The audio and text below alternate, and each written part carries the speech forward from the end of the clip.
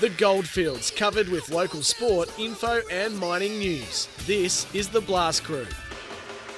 Kalgoorlie Case and Drill, supplying the drilling, industrial and mining industries since 1999. 1999 was a good year. What do you reckon our next guest was doing in 99? I reckon he might have still been playing football. Which football would you be playing? The one we're going to talk to him about right now? No, the one that we The World Game or the other game? The other game. The other game. Okay. Aussie rules? Probably. I reckon he still would have been running around. Maybe his knee or his hip might have been just giving him a bit of grief, but he would have been bombing them at least from 40. Mm-hmm. Do you reckon? Well, he still bombs them from 40. He used to bomb them from 40 metres away when his players didn't do as they're told, I'm sure. Look out. We know about that. We've just given it away, haven't we? Have we? The guy with the biggest spray I've ever seen in football GFL history, Colin Rule, joins us. Mate, one thing I've got to ask you, Colin, and welcome to the show, of course. How have you transitioned from one form of football to the world form of football? Good morning, boys. Good to hear from you and good to talk to you after all this time as well. I know I catch up, especially with Glennie a little bit, but Louis, don't see you too much anymore, mate. So hopefully this is something that we can do a little bit more regularly. Oh, a bit of a love in it. This is like the little softening of Colin, isn't it? Like, reunion. it's a bit like the Ross Lions changed teams and Alistair Clarkson. What is old is now new and soft. Well, it's good, though, because when we used to speak to Colin before and it was always about football, your background, Glennie, is football. Mine isn't. Mine is soccer or the world game of now football. He's So your now camp. I've actually got something a bit more in common, so I can probably fire a few more questions at him as well. Beautiful. Sorry, Ruler, to interrupt you there, mate. Yeah, no, that's all good, mate. That's all good. It's been a learning curve. I have coached a fair few different sports over the years. When you go through helping out, I've actually, which is scary, but I've actually coached A-grade netball, which was in Mandurah back in the day. So, which was something completely different as well. Well, I suppose, though, Ruler, is it fair to say that, your coaching philosophies probably don't change, that mental side of it, or what you want to achieve, whether it be football, cricket, netball, and now soccer, that the basics are probably pretty much the same? Yeah, they are. I think that's one of the things. I was talking to someone earlier this week about it, said probably for me going in, I actually helped out last year, my first year off from coaching the AFL code. I actually helped out down there, and this year thought I'd just try and bring a little bit more professionalism to it. Not that the gentleman last year was doing a bad job. It was just a little bit different in the way I go about things. So I've done a pre-season this year, a running program like we used to do in the footy.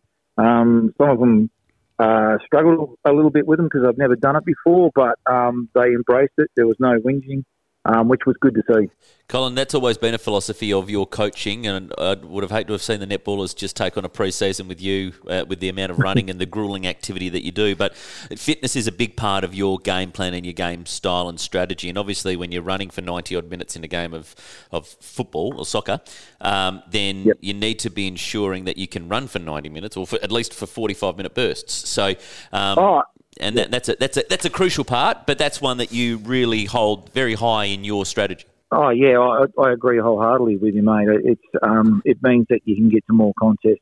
You're actually in the game for longer, and when you're fatigued, which you guys know as we get older, that you do, your skill level isn't as strong, or you make a lot more mistakes when you're fatigued.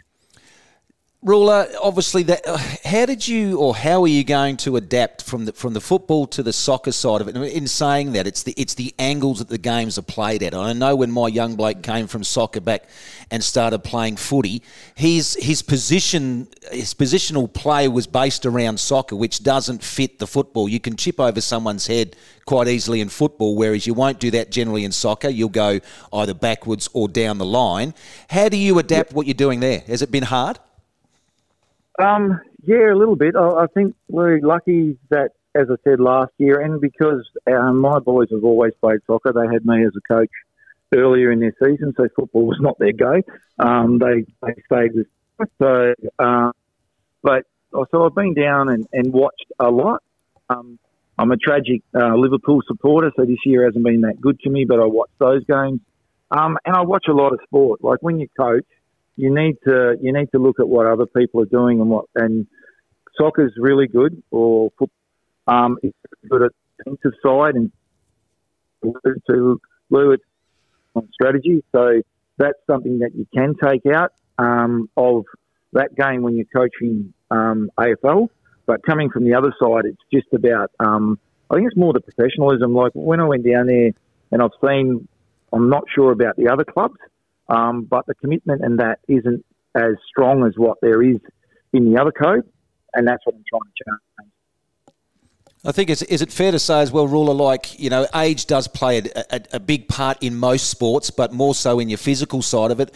AFL players, if you like, GFL players wouldn't generally last as long age-wise as they would do in soccer, but the older guys, when they're there, you get that experience that they can bring on to the younger players, but then they tend to slow the game down a little bit more and use their nugget rather than their skills. Yeah, absolutely. We haven't got a massive amount of older guys at our club. They're a young group. We've picked up some footballers that are actually playing for Railways this year and are actually come down and have been training with us and going to play on the side. Their fitness and their skill-wise was an eye-opener actually for the round ball game. So they're looking to be in our reserve side and then push for playing league as well. So it's good to see that you can cross over, and because we play on the Sunday, most of the games for the footy, there's different players, and into the association, I think. Yeah, good point there, Colin. And yeah, there's obviously the availability of player is quite high. When it comes to the Celtic club itself and Hannans Celtic, I know Louis and I were just having a chat off field. We probably haven't had a strong relationship with Hannans Celtic, but there's been a lot that has been very proactive in recent times. I know Amber Lilly, who's a journalist at the Kalgoorlie Miner, is now heavily involved in Hannans Celtic. There was a win last year. They got their first flag in a long time. Yeah. They've got the Knockout Cup last year as well, and plus a bit of community presence. And you were down there on Saturday at Ray Finn last week for the club development plan launch. So just having that extra presence out there for Hannans Celtic, mate, it's just starting to make a bit of a difference in the community. Are you finding that within the club as well? Yeah, I think that's one of the big things. You guys know me, so I'm really big about promoting as much as you can. It's not just about Celtic; it's the competition going forward, because they're always struggling for numbers to play, and they're also struggling for people to help out. So, but with Celtic itself, they're a really good family club.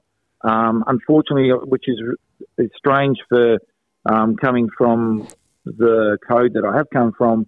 We've all got club rooms. We've all got, we all go back there with socialise, where most of these, I think there's only two teams, one team that's got one, and there's other, ourselves and Twin, I don't think we don't have club rooms. So that's what we're trying to make sure that we get that sort of club feeling or that family feeling about it. Yep. The club overall, though, Ruler, I know you're involved mainly with the seniors, but you must be touching with some of the juniors as well. How are the numbers looking early on? The juniors are looking extremely strong, actually. They were very good last year.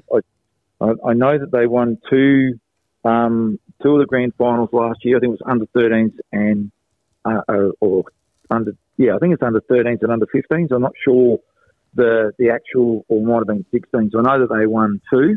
And they're under 14s this year. They've got two sides in, and they've actually got teams in every grade. So that side of it, I know Caitlin and the committee have worked extremely hard on getting their juniors as a base. And it's not about, and as you know, mate, it's not all about winning the flag and that in the lower grades. It's getting that participation and getting those players to flow through.